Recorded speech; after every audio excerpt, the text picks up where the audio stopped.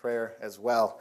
And if you could remember them in your prayers this week. So let's pray together. Lord, in the name of your Son, the Lord Jesus, we thank you that you are sovereign over everything in our lives and in this world.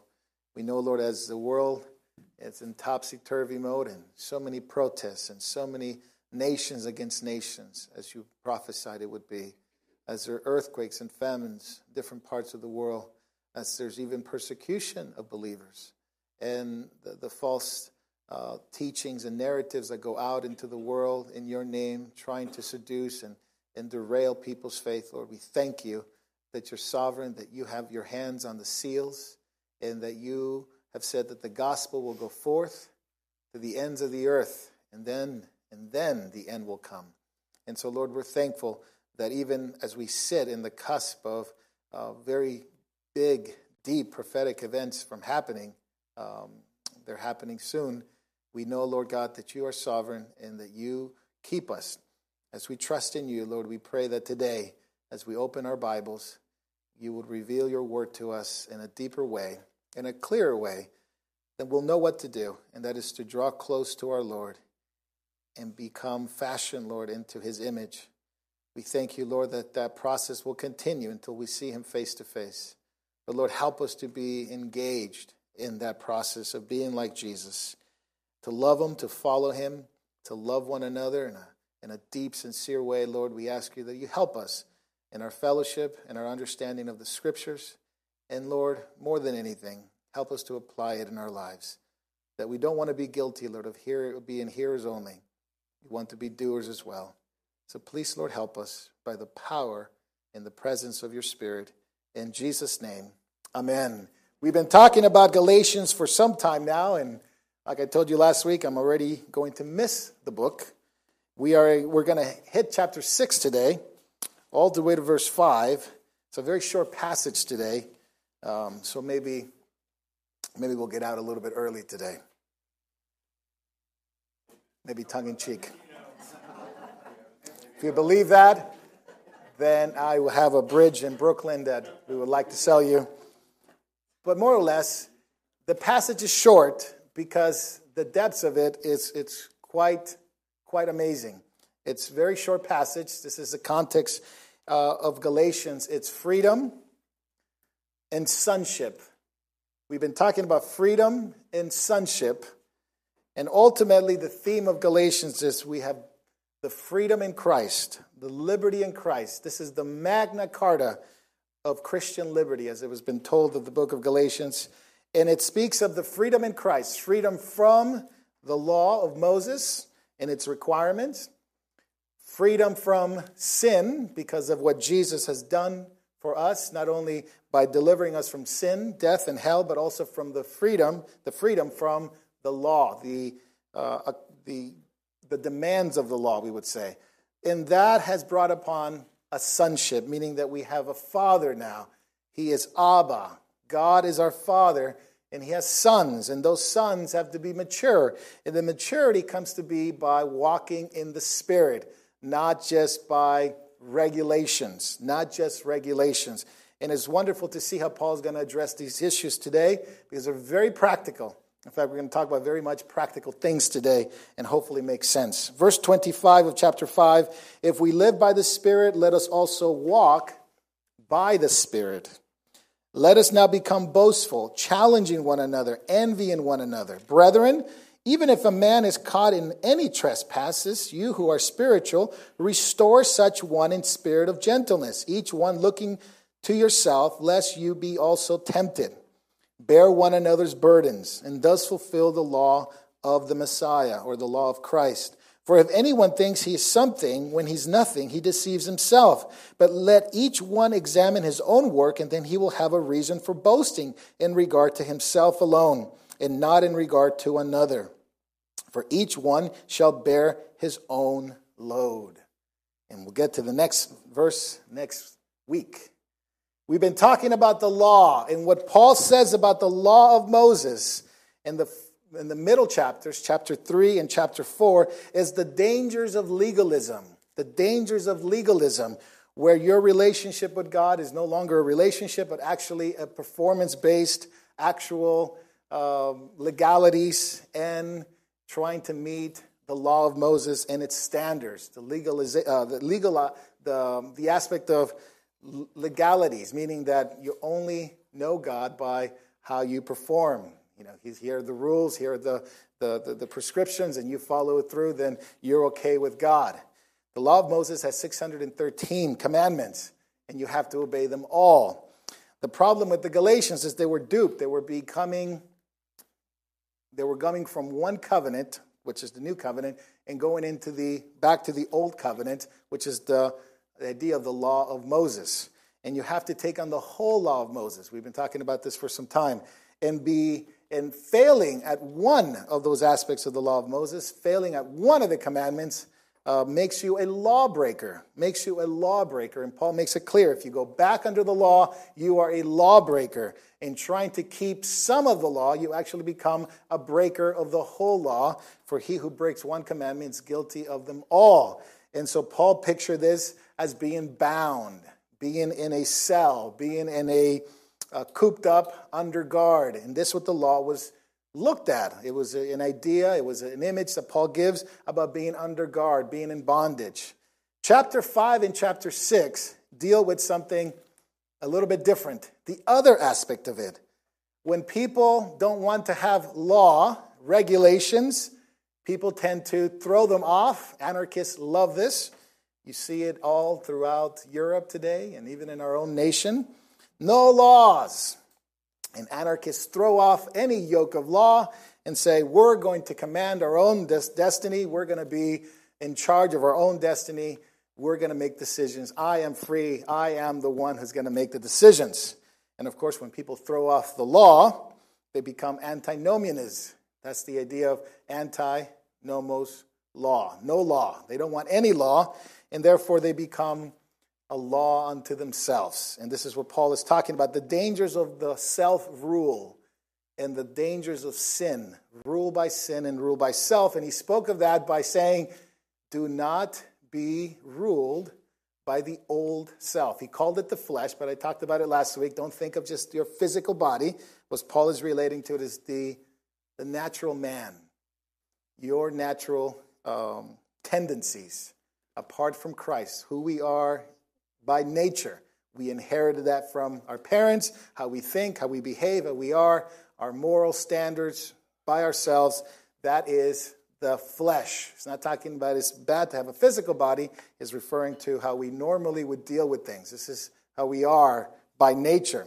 Don't be ruled by that, because it's a slippery slope down to moral depravity, licentiousness, a license to sin. Since I don't have to do the law, I can do whatever I want. And I can live however I want. And I am going to make my own decisions, and it's going to be my own standards. And by many years, I lived that way. And it did feel like that. It just a slippery slope down to oblivion. What Paul says and what the Scripture says is, don't be ruled by external laws, things that are posted on the board. If you come to a church and it says these are the standards that you need to meet, don't go to that church. Not by external rules, not by internal rules where you make your own decisions. But actually, don't be ruled by the outside, don't be ruled by the inside. Be ruled by heaven above. Be ruled by the Spirit above. Don't be ruled by laws external. Don't be ruled by the internal flesh, internal decision making, but be ruled by the Spirit above. And that's what he ends with in verse 24. We ended last week. Those who belong to Christ Jesus have crucified the old self. It's translated flesh, but just a reminder, it's the old self, our old nature, our old sinful nature, in its passion, in its desires. The law cannot fulfill, love fulfills the law. Law cannot regulate love. And that's the point of Paul expressing his concern for the Galatians, that they're to love one another because love fulfills the law. And he explains how love works. The 9 flavors of love. Remember I talked about the 9 flavors of love? It's one fruit. The fruit of the Spirit is love. And it's got 9 flavors. And you can see the flavors there, and we're talking about that today. And I told you that there was a fruit that did taste like many fruits, and here it is. Monterosa deliciosa. I knew there was one. I couldn't remember the name of it. I thought it was. This fruit is indigenous to Spain and South America. Has, I think, 3 or 4 different flavors. You take a bite, it tastes like pineapple. You take another bite, it tastes like an apple, a banana. It's a wonderful fruit. I think we should have it out here. I don't know if we can get one. But these are the fruit of the Spirit. The fruit of the Spirit, singular, is love worked out in those 9 different flavors. Now, we have to, in order for the fruit of the Spirit to be manifested in our lives, something has to go. And we talked about that. And people that work on agriculture, they know this very well. For something to grow, something has to be cut. And that is self. Self must go to the cross and be crucified with its passions and its desires. Not speaking, of course, about the natural passions, natural desires that we have. Our natural tendency to behave in a certain way, which are sinful because they're not controlled by the Spirit. They're of the flesh. They're of the old nature. And so rather than living by the old nature, Paul says, live by the Spirit. So if we live by the Spirit, let us also follow the Spirit. And it's a walk. And Paul is going to refer to this quite a few times here. A walk. Christianity is not one step, and that's it. It never was, it never will be. People have made it out to be that way. But it's a series of steps. It's a series of steps with God all the way to glory, one step at a time. That is the faith that the Bible describes. Walk by the Spirit. Who's going to decide the next step? The law? Yourself? Or the Spirit? Right? Regulations? Thou shalt do this and thou shalt not do that because the church said so or the law of Moses said so. Or is it going to be yourself? I don't like those regulations. I'm just going to do it myself. Whatever I feel, I will do. Or is it the Spirit working through your mind and working through your conscience by the Scriptures, working through every aspect of your life of what to do? And so walk by the Spirit. Let the Spirit direct your steps. And that's a believer's walk, a decision with the Lord, a decision walking with Him as the old flesh is crucified, the old nature is crucified. The new nature walks with the Holy Spirit. Now, all these freedoms, and this is an important thing to remember, all these freedoms are only through Christ. Only through Christ. Even after 20, 30 years of walking with the Lord, it is always going to be through Christ. Not through how well you've done or how well you know things or how much you understood. It is always going to be through Jesus. So let's look at verse 25 more closely. If we live by the Spirit, let us walk by the Spirit. When I heard that as a Christian, as a young Christian, I thought, this must be interesting. What does it mean to walk by the Spirit? I thought it's some kind of some super spiritual thing that only certain spiritual people can do, super spiritual people can do. But I couldn't do it because I was just a young Christian. What does that mean? Is it a formula? Is it some kind of thing that you have to do, kind of stand on your head and it happens? Or how does it work? Then I realized after some time that walking by the Spirit is really like a relationship. Like a relationship. Knowing how to please the other person. You who are married, you know how to do that. You who have a relationship with other Christians, you know how to do that. Right? You get to know the person and you understand what they like, what they don't like, what pleases them, what doesn't please them. And this is how we walk in the Spirit. You get to experience what pleases God. The Holy Spirit will make that real to you in your mind, in your conscience, a conviction of the Spirit, a leading of the Spirit. And of course, there's always going to be an application to the Bible, an application to Scripture. It's not just some formula thing, some magic thing that just happens. It says you get to know the Lord by His Spirit through the Word of God. You'll get to know what He likes, what He doesn't like. Walk by the Spirit. Now look at verse 16 again. But I say to you, walk by the Spirit, and you will not carry out the desires of the flesh. So that's how we combat the flesh, but it's the same word, walk. And this is where the study, I guess, sort of begins in a sense of 2 words for walk. Verse 16, walk. Verse 25, walk. And we say, oh, it means the same thing. Is Paul repeating himself? No. There are two different words that Paul is referring to. And this is where I always encourage the study of Scripture. Our English translations can only lead us up to a certain point. Two words for walk in the Scriptures, but it seems one in English. Verse 16, walk by the Spirit. The word peripatete means you walk. You, personal. You walk. It's your private walk with the Lord. You walk. It was used of Aristotle's followers and philosophers, where they would go around and follow Aristotle. You know who Aristotle was? Okay. The philosopher, Greek philosopher. Okay. And they followed him, and they did what he did. It was sort of an imitation. They listened to him. They discerned what he was saying. It was a habit of just following Aristotle. So that word was used in the Greek world to just a personal decision to walk and imitate that person. And it was that very same thing that Paul is using here. You individually walk. Verse 25, it's not the word peripatete anymore. It is a word that means to march together. It is an all-encompassing word that it does not require one person. It requires y'all. That's it. Texas got it. Y'all. Keep it in step. You can translate it, let us make our steps by the help and guidance of the Spirit. Let us make our steps and help and guidance of the Spirit. So let's read it again. If we live by the Spirit, let us also make our steps by the help and guidance of the Spirit. It is referring to Christians walking together.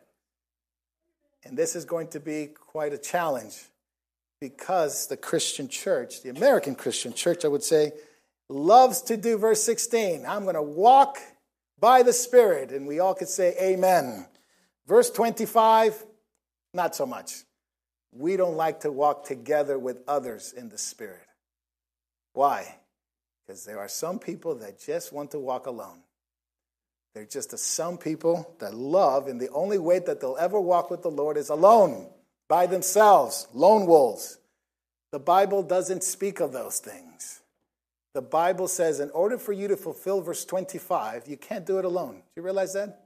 You cannot do it alone. Can I say it again? You will not be able to do verse 25 alone. Let us walk, march together, guided by the Spirit, keeping in step with one another. It was used of the Roman legion to stand together, one solid unit, and move forward against the enemy. So one side is dealing with you walk together, the inner part, the inner relationship with the Lord, our worship, our dedication to God, our relationship with Him, verse 16. Verse 25 deals with learning to walk together with other Christians. This is an important thing. We need to learn to walk together with other Christians, because there are many that feel like this is not something that they ought to do. They are better off by themselves. And we need to learn to walk together, not as individuals, not just in your own private walk with the Lord, but as together, as going into battle.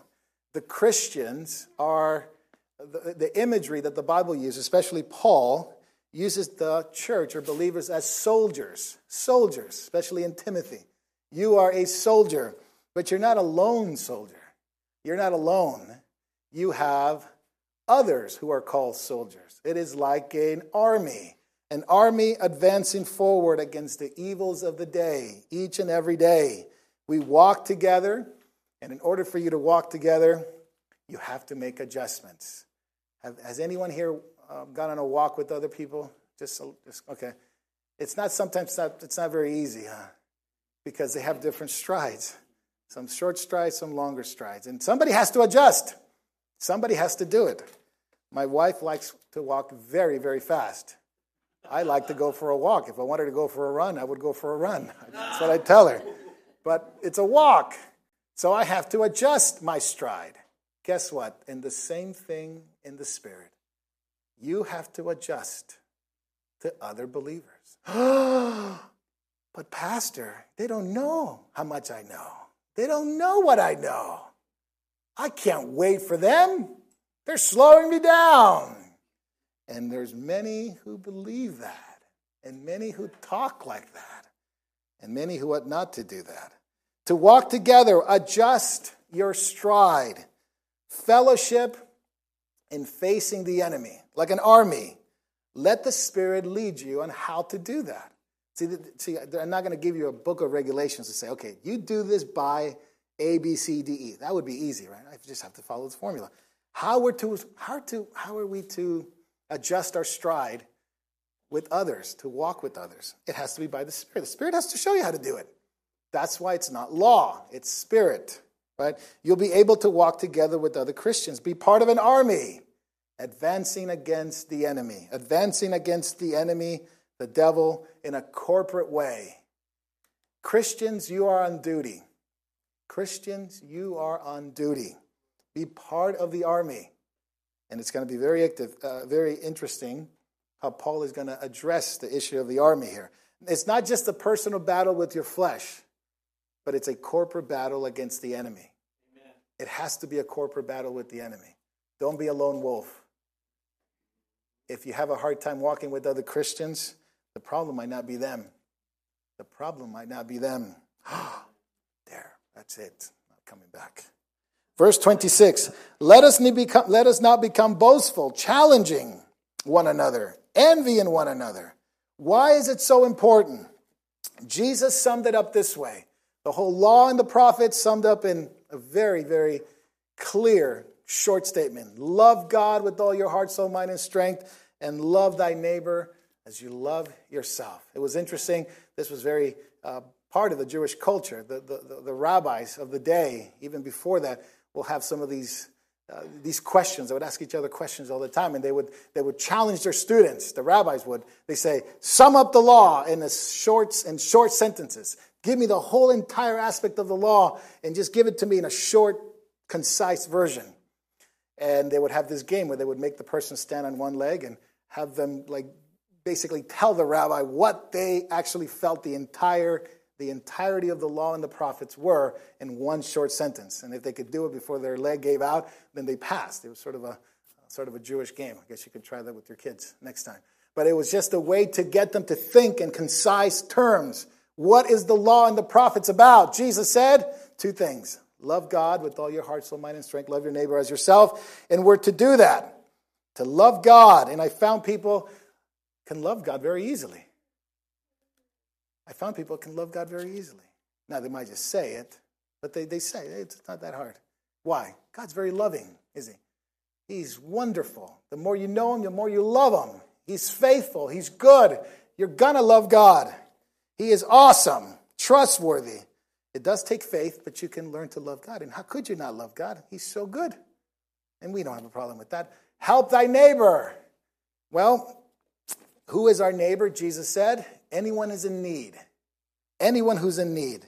And I find that the Christians they don't have a hard time with this one because it doesn't require involvement. You can go down in the street and love thy neighbor. You can give out food, a gift, a love, do an act of kindness to someone. And because you don't have to be involved, you can just leave them there and go on with your day. And they do that. People like to do that. And they say these, I love my neighbor. But is that the only people Jesus ever told us to love? Love God and love thy neighbor. There's another one. We forget this one. Speaking to his disciples in the book of John chapter 13. Love one another. Speaking to the 12. You must love one another. That's the third. Jesus told us to love 3 individuals. Love God. Love your neighbor. Anyone in need. And love other Christians. And I find that the third one is the one that Christians failed at the most. Your silence is reassuring. We can love God. He's lovable. He's wonderful. He's awesome. We can love our neighbor. My neighbor's in need and go across the street. Maybe help them build a fence, help them up and do whatever they need to do. Not involved. But for Christians, to love other Christians is something else.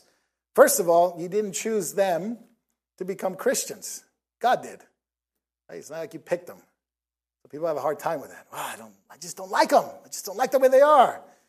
Why do they have to be Christians? Well, thank God it wasn't your choice, wasn't it? They are Christians. And you have to live with them on earth. It's wonderful to think that one day all of us in eternity will be right with the Lord. Finally. Perfect. Be good to get along. But that's not what we're talking about. It's on earth.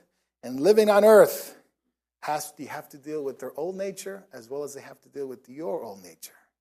And this is where the rubber meets the road, isn't it? Jesus didn't say, okay, pick the ones you like. You 12, pick the 3 that you like the most.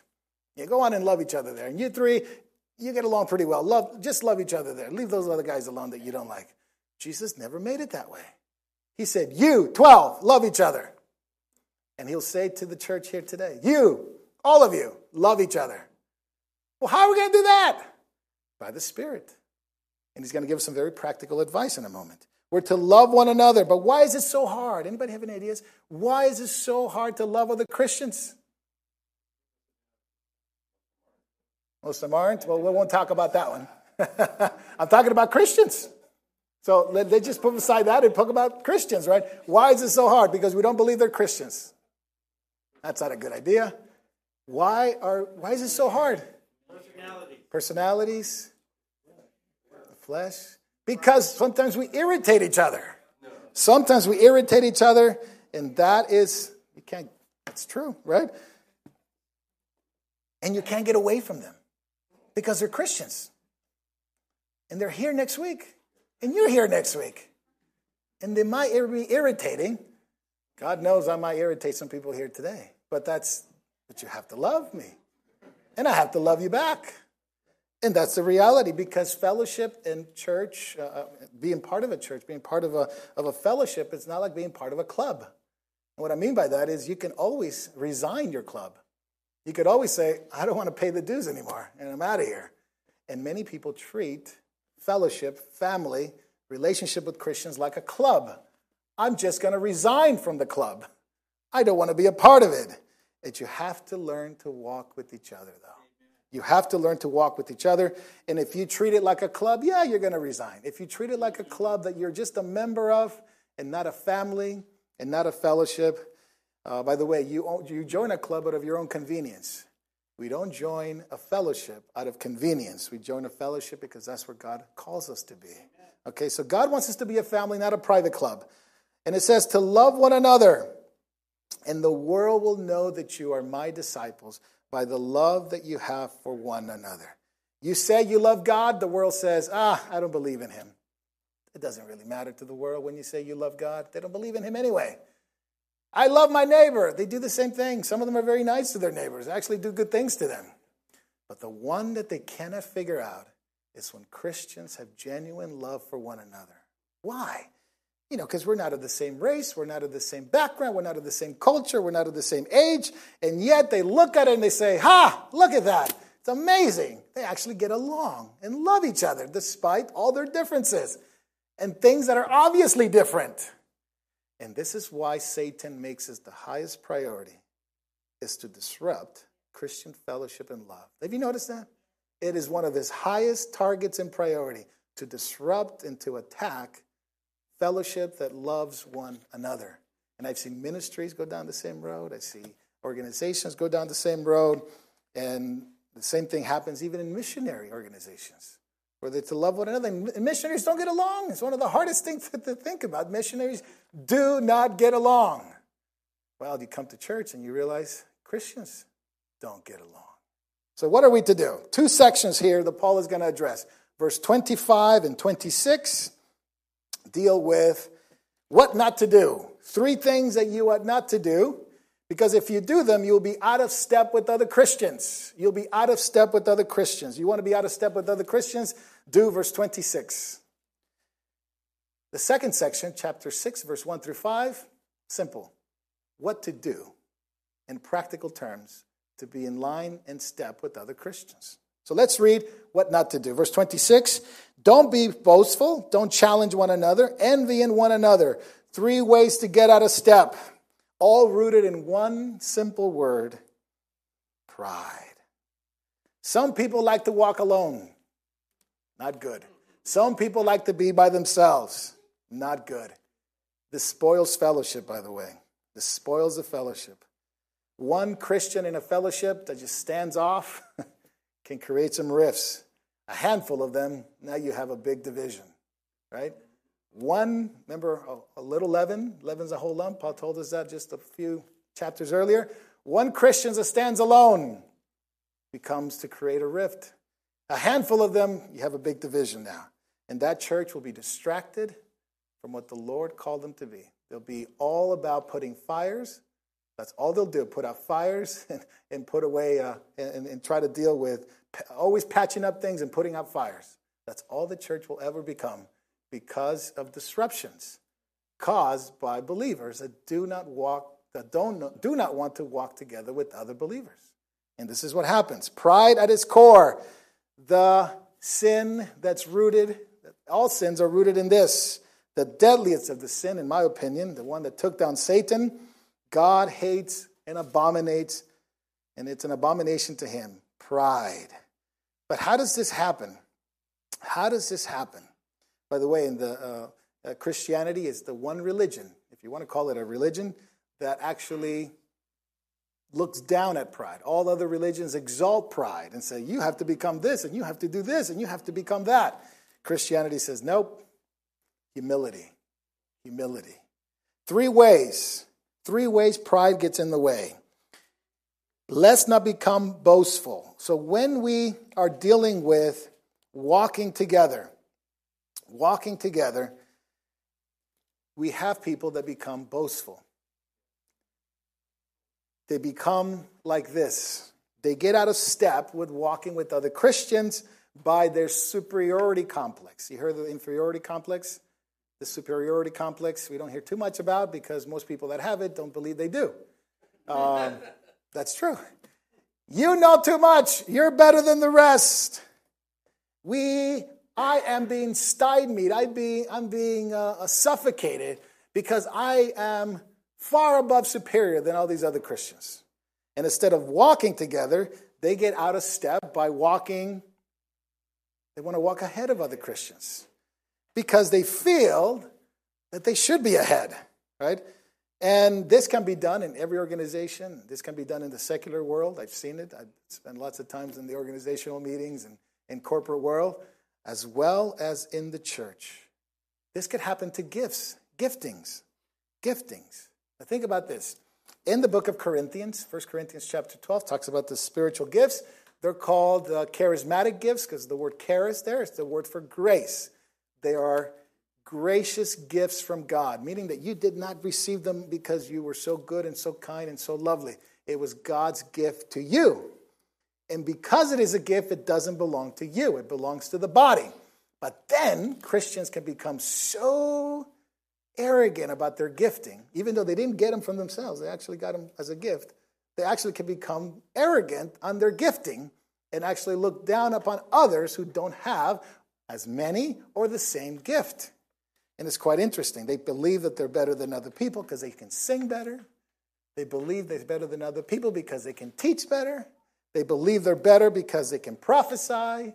They believe that they're better because they can speak in tongues. And they believe they're better because of X, Y, Z, whatever reason.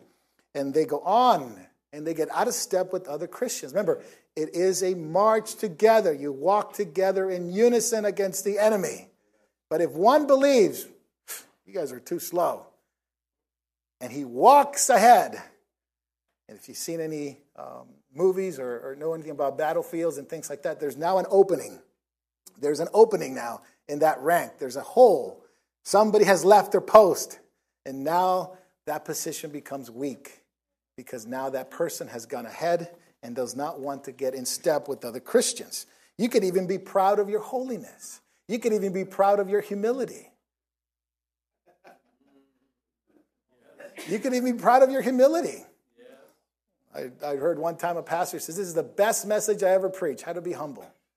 The best message I ever preached, how to be humble. I didn't buy it. Literally, I didn't buy it.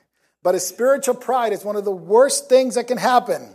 Instead of saying, these gifts have been given to me by God graciously, and it's for you, it's for the body, they say, no, they're for me, and I'm going to use them as a weapon now to get ahead of other Christians.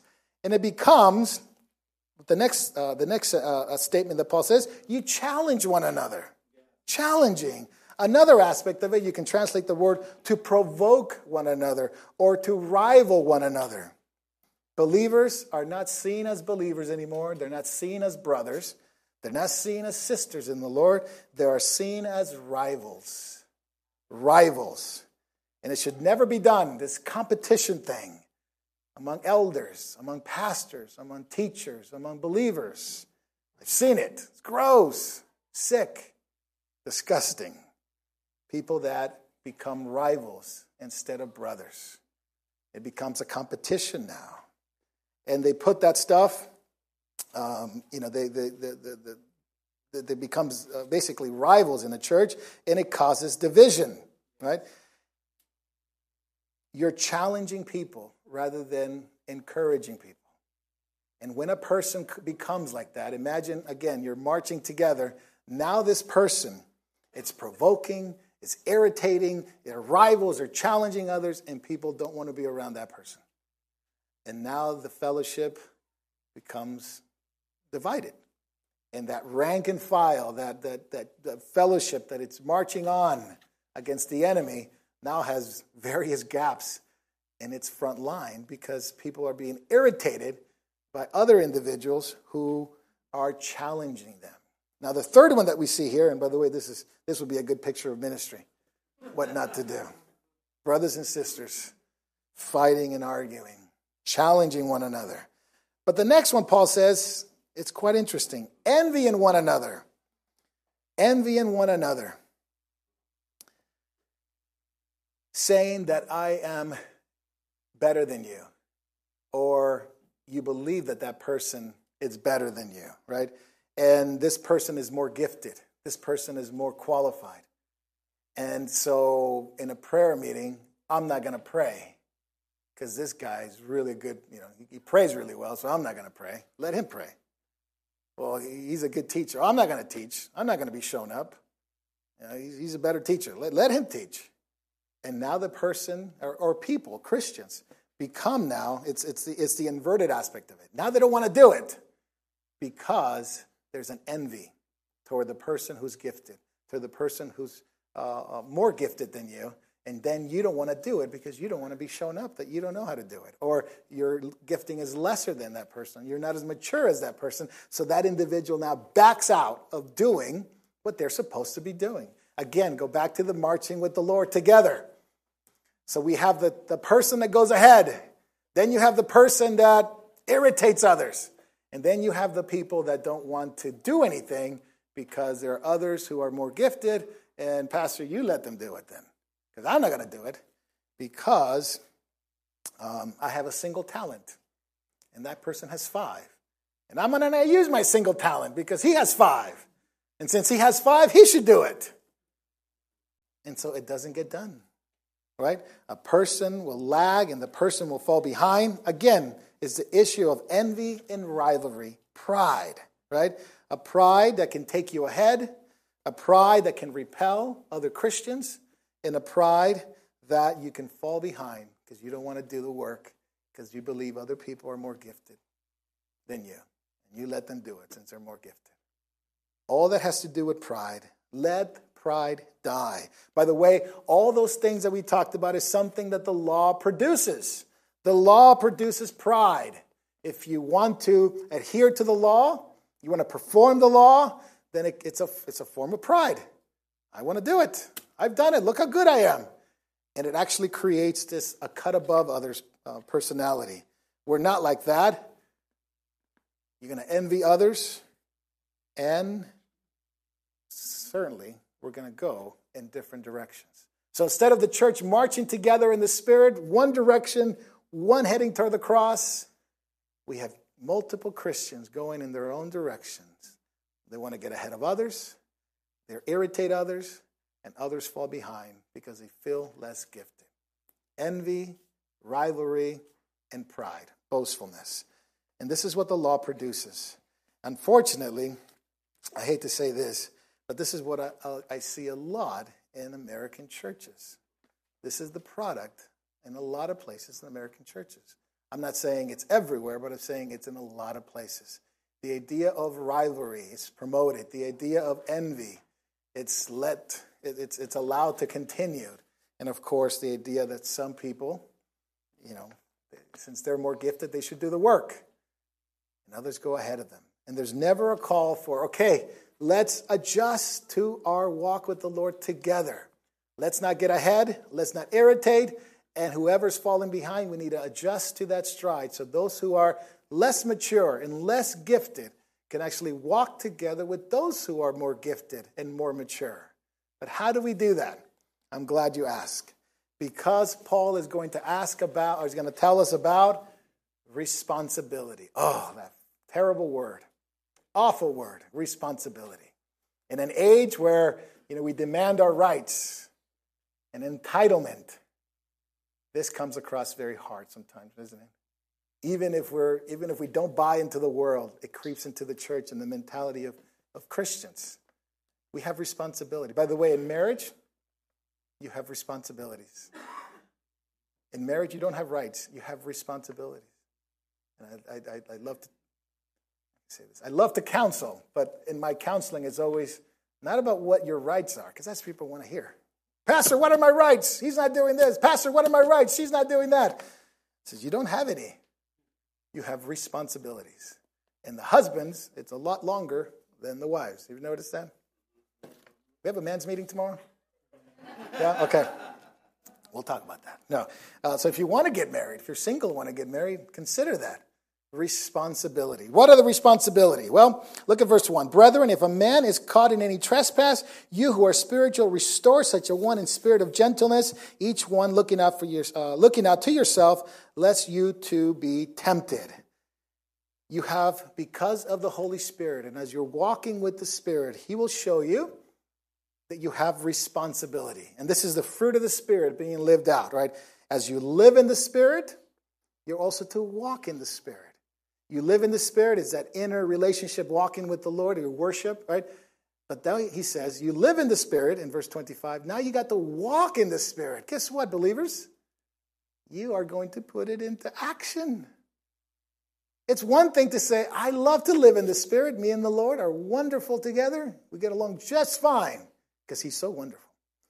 I'm not, but He is. His wonderfulness overshadows my lack of it. However, it's not just to live in the Spirit, we're also to walk in the Spirit, and that requires you putting the fruit of the Spirit into action. What are we to do? 3 ways. 3 ways. The fruit of the Spirit in operation. You ever watch that movie, Saving Private Ryan? Remember that movie, Saving Private Ryan? Okay. War movies are like that. But you could imagine, I could imagine this in my head when I thought about that movie. When the movies, they go out and find that person, right? They all go out and find Private Ryan. They go out and get him because he's lost. They need to get him back. But in the process of the movie, maybe other war movies will tell you the same thing. When a soldier is down, what do? You pick him up. Somebody takes that spot. Somebody covers them. They all gather together and take him out of the battlefield and rescue him. That's what Paul is referring to here. If a man is caught in trespasses, help him. Help him. If a man slips up, and the idea here is caught in trespasses, is a sudden. It's not something that is like the work of the flesh, where that person lives in the work of the flesh and thrives in the works of the flesh. This is someone that slipped. This is somebody that fell. This is somebody that it happened to them. He went too far. By the way, it happens to Christians. It could happen to you. It could happen to me. We're not safe until we're in glory with the Lord. We're not safe until we're in glory with the Lord. Any one of us can be caught in this temptation to slip up. What should a Christian do? This is what I normally hear. I'll tell you what I normally hear. Let's pray about it. Let's tell the pastor. Let's tell the elders. Let's tell someone else. What does Paul say? You who are spiritual, restore. You do it. Isn't it interesting? He says, don't pray about it. That'll be our natural tendency, isn't it? Oh, I said, brother's in need. He's kind of falling off. I don't know, brother. Should I pray about this? Don't pray about it. Go get him. Go find her. Somebody do something. Well, I'm waiting for the pastor to tell me what to do. Let the Spirit lead you and tell you what to do. You follow the Spirit. And the Holy Spirit is telling us, highlighting this. Go get him. Restore him. Meaning prop him up. Those who are mature, right? Now, when the person slips up, you don't do what sometimes happens. Gossip about it, put it on Facebook, things like that, right? If somebody falls, don't talk about it in next week's message. If somebody falls, don't do that. If somebody falls, you who are mature, go pick them up. And you have to do it how? Gentleness. What's one of the fruit of the Spirit? Gentleness. You're putting the fruit of the Spirit into action in your own life. You're allowing the Holy Spirit through the reading of the Scriptures and the leading of the Spirit in your own life to do what he says to do. Restore them in gentleness. Help them up. Help them up. Don't do it with pride, it says. Looking out to yourself, lest you also be tempted. Do it in humility, knowing that by the grace of God, if not for the grace of God, that would be you.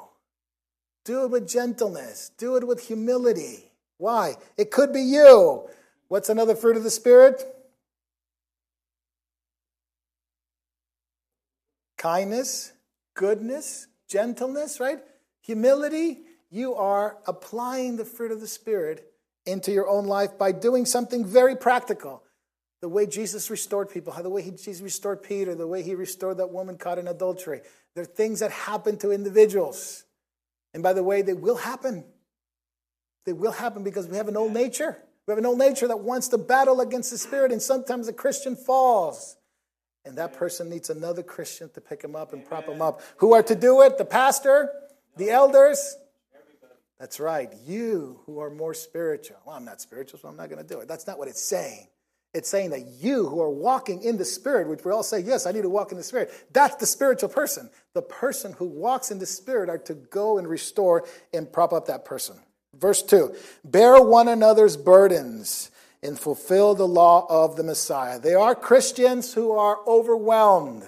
The word borrows, burden, and crushing weight. A crushing weight upon a person.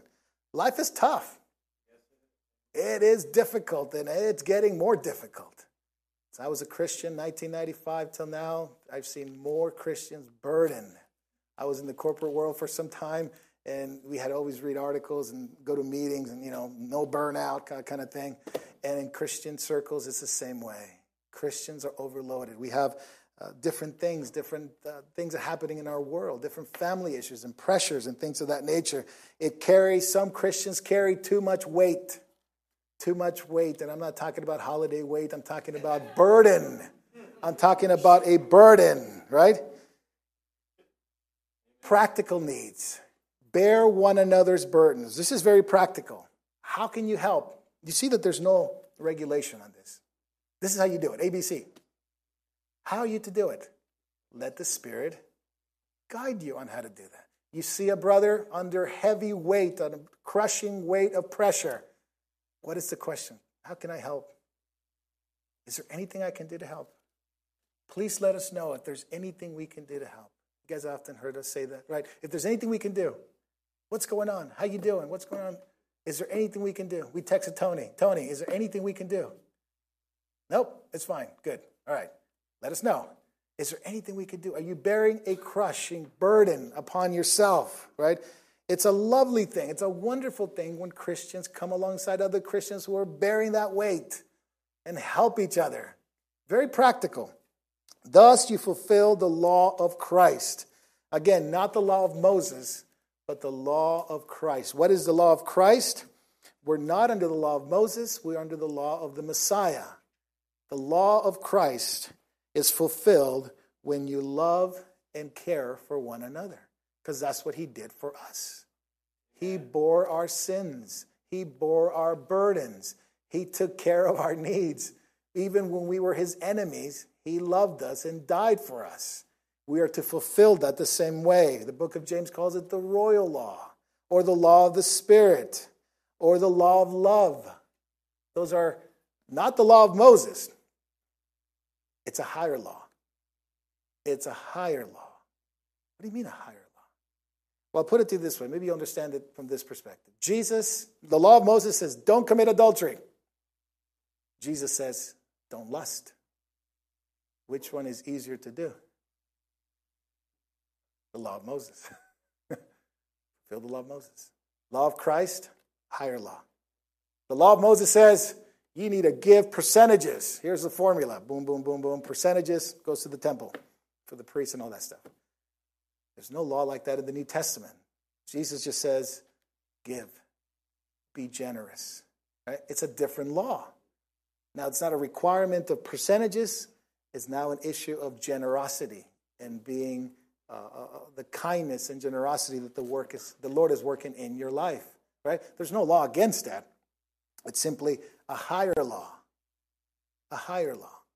Sometimes people say, should I just give 10%? This is the question. 10%? Well, what does the Lord say to do? Sometimes 10% would be less for a lot of Christians. It would be too little for some Christians, maybe too much for other Christians. You see the point? In some cases, 10% would be too much for other Christians or too little for other Christians. Let each one give according to what they decided with the Lord. But do it cheerfully. Do it generously. Otherwise, don't do it at all. It's a law of Christ. Responsibility. But you also have responsibility, verse 3, for yourself. You have a responsibility to others. Now you have a responsibility to yourself. For anyone thinks he's something when he's nothing, he deceives himself. But let each one examine his own work. Then he'll have a reason for boasting in regard to himself and not in regard to another. For each one must bear his own burdens. Look at verse 3. If pride jumps in all of a sudden, you're helping other people, and pride jumps in. And now you say, ooh, I'm so good I did it. I feel good about that. I know I helped out that guy, and man, I'm just going to let everybody know about it. If pride jumps in, right? And by the way, this is, again, the law. This is the idea of the law. Paul talked about it earlier. You who desire to be under law. You know who loves to be under law? Your old self. Your old nature loves regulations and laws and things to accomplish. Why? Why does your old self love formulas and regulations and step 1, step 2, and step 3 and accomplishments? What does it do? Yeah. Oh, I'm super Christian. Look at that. 10 out of 10. Handed it to the pastor next week. I fulfilled 10 out of 10. It's a boastful pride. It causes this. That guy only did 7. I should preach next week. I did 10. That guy did 5. And you should kick that guy out of the church. He only did 1. You know, it becomes a rivalry thing. It becomes he's not, I am. The law does that. The law and the flesh just loves to be in pride.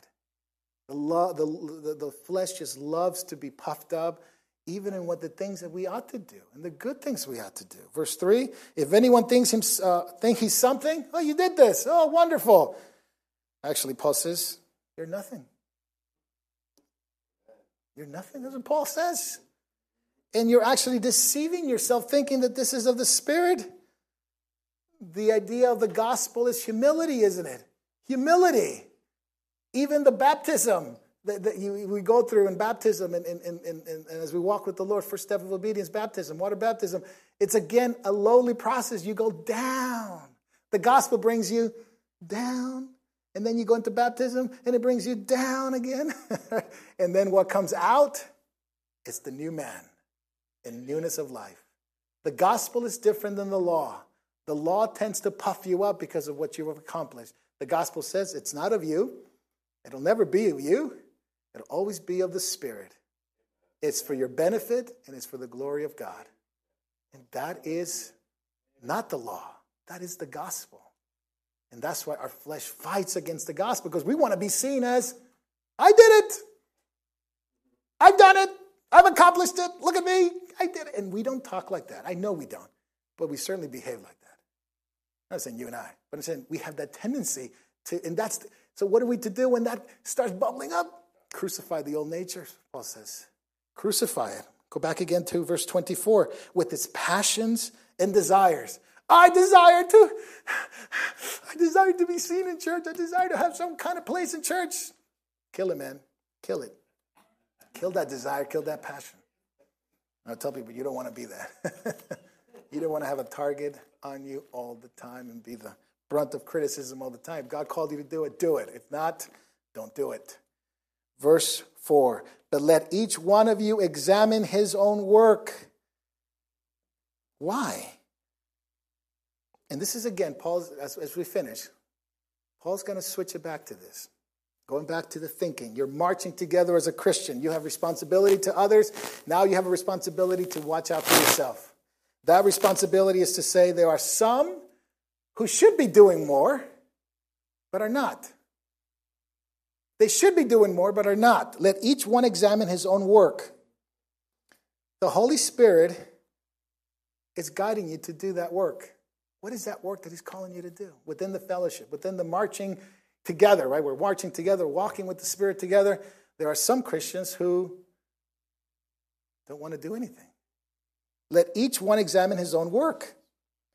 It's what the Holy Spirit telling you to do. Is that what you're doing today? Right? If he's working in you, if he's working in and through you, then Paul says you have a reason to boast. This is the right boasting. Paul boasted about the cross, about his chains, about the Lord. There's a good boasting. The good boasting has to do with Christ.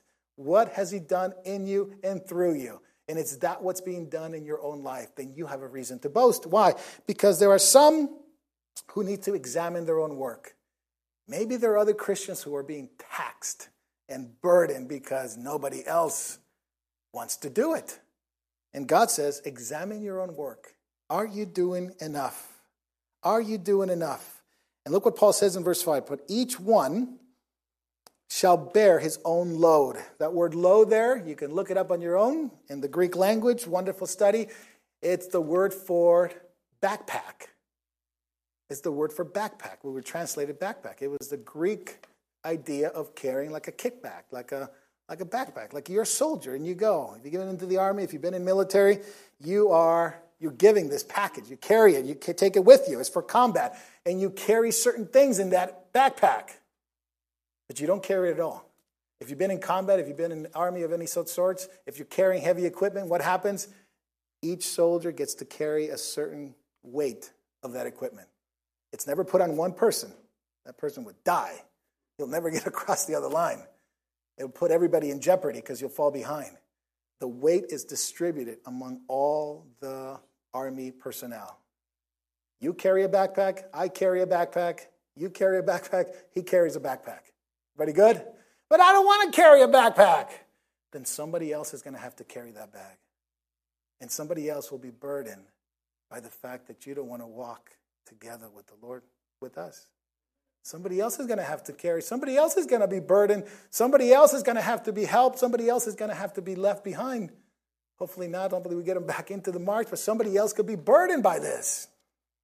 And therefore, Paul says, if you're not carrying your bag, it's designed for you by the Lord, has your name on it. If you don't want to carry the bag, somebody in the fellowship will have to carry it for you. And that's what Paul says. Examine your own work. Is what the Holy Spirit telling you to do? Is that what is being done today? Are you refusing that backpack that the Lord is wanting to put on you? His burden is easy. His yoke is light, right? He is humble. He will give you what to carry, and you'll carry it by his Spirit. But you have to carry. You have to carry. And so here's a fellowship. Here's a fellowship where Christians have responsibilities. They can take pride in the work of the Lord. They can rejoice in what's being done. It's not about comparison, right? It's about what the Lord is being done in and through that person. So that when that person delivers or he's delivered into eternity, the Lord can say, well done, good and faithful servant. You carry your bag. Yeah, it'd be like that. It'd be just awesome. Like we drop to our knees. You carried your bag. You carry the load. You helped other burdens. Well done, good and faithful servant. Enter into the joy of the Lord. But It'll be a wonderful church, isn't it? It'll be a wonderful church if everyone carried their own bag.